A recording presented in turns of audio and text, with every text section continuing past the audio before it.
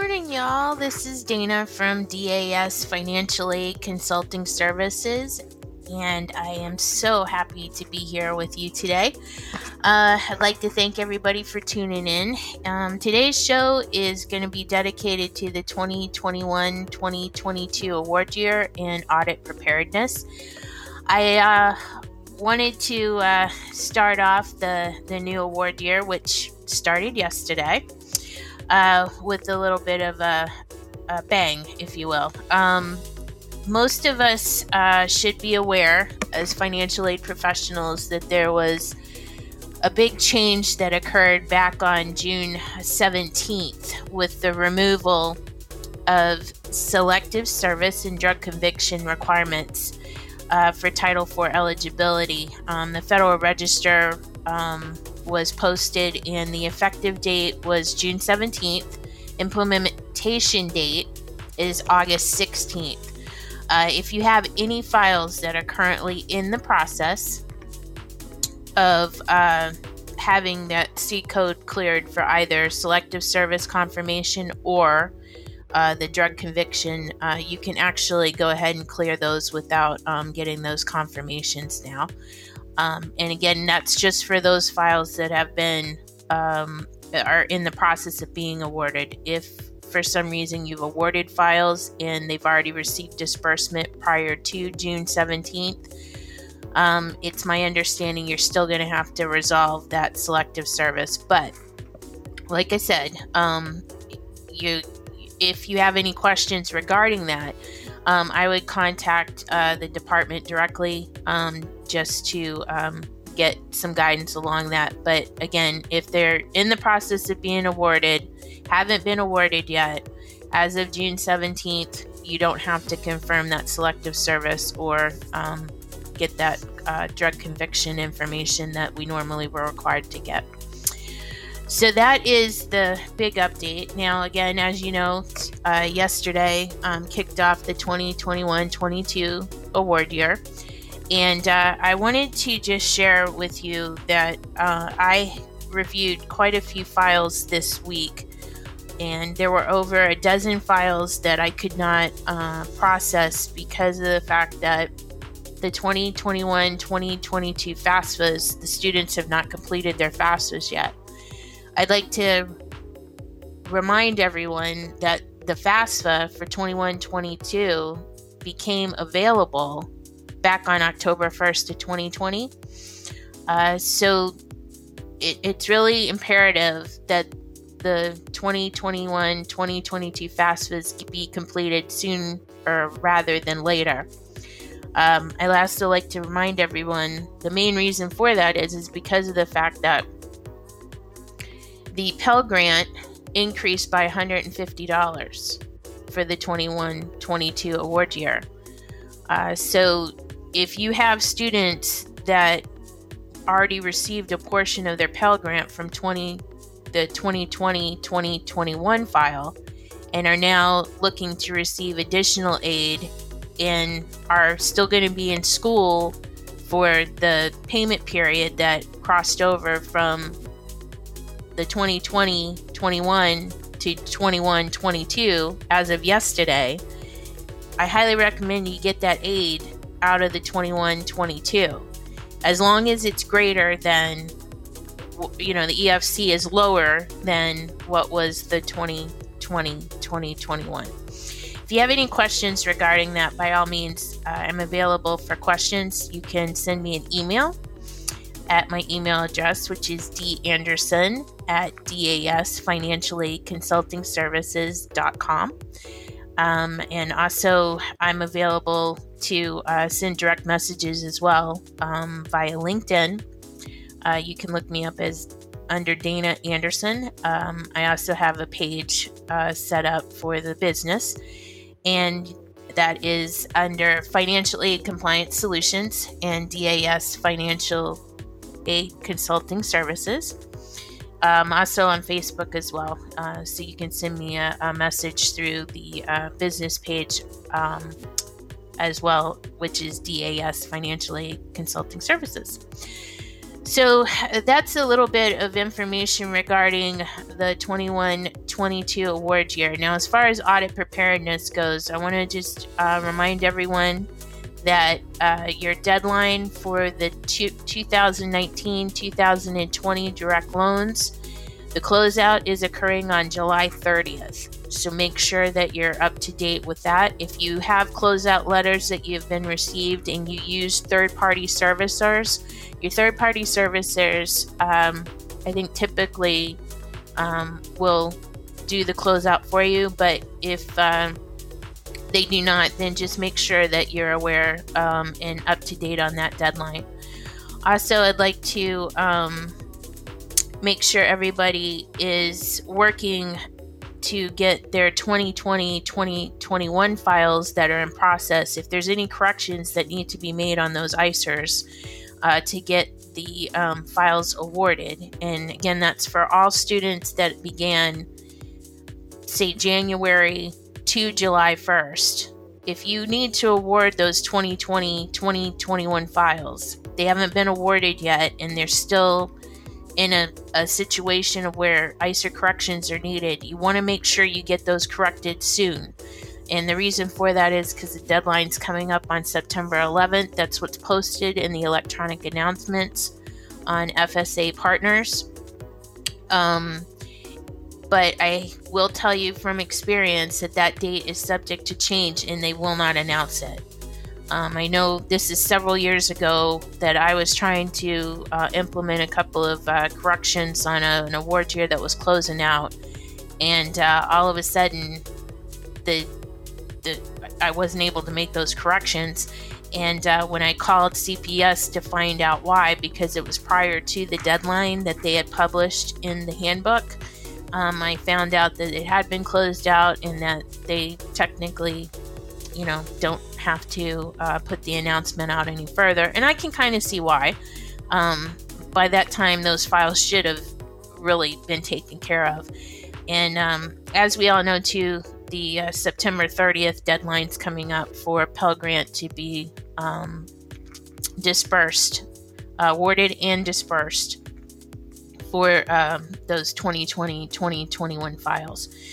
So there's a lot of deadlines that we need to keep in mind, and I'll keep reminding everyone, but I just wanted to put it out there that, now that we know, and I understand for some of us, summer's, full of vacations for most employees. It also is a time when we've also got our new enrolling classes coming in for the career and technical schools. Some of you have monthly enrollments, some of you have bi-weekly enrollments. So it's important that we keep up to date on those files. Just a little bit about the program that I launched last month, Financially Compliant Solutions. It was very successful. I want to thank everybody for their support. And if anyone's interested in participating in the program, feel free to contact me via my email address for details. And I also want to announce that starting next Friday, I am going to be hosting a 30-minute live Q&A via Zoom that begins at 10:30 Eastern Standard Time. So if anyone is interested in participating in that, you can contact me also via email to get registration information. Unless you are part of our newsletter, the newsletter is actually going to be going out today with all that information as well. So again, if anybody is interested, just feel free to email me or direct message me on the social media pages, and I'll be happy to provide you with that information. Let's see. The other information I'd like to also just go over quickly is regarding we have some great scholarship opportunities through scholarships360.org. I know that today I was perusing through what they have posted lately for scholarships, and there's ample scholarships out there, not only for high school seniors, high school juniors, but there's also for college students, graduate students, scholarships special for women, and some are easy to apply for. So check out scholarships360.org for scholarships. I highly recommend that you try to utilize as much free money that you can obtain for your college education and use loans as a secondary source, so that you can be able to afford your college education without debt. And guiding your students to scholarships360.org will also help your institution as well, because as we know with career and technical schools, cohort default rates can make or break your Title IV eligibility participation in the program. NASFA just recently tweeted out too that the 2021-2022 self-study guides are available as downloadable PDF documents. So if you are interested in obtaining those documents, you're going to want to go to NASFA and get that information. And there's also an update from Federal Student Aid regarding Teach Grants. And that tweet went out yesterday, I believe. Yes, yesterday late at 5 p.m. And basically, it's if you got a Teach Grant, they recently made program changes to provide you with additional benefits and flexibilities. So if you want to learn more about that, either follow Federal Student Aid on Twitter, or you can go to go.usa.gov/X6SGC, and that will give you some guidelines regarding that. Basically, I can quickly go over that the certification requirements.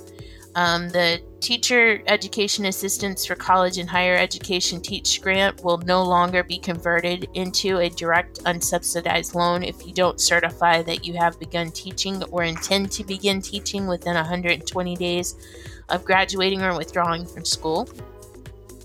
Your Teach Grant won't be converted to a loan until you don't have enough time to complete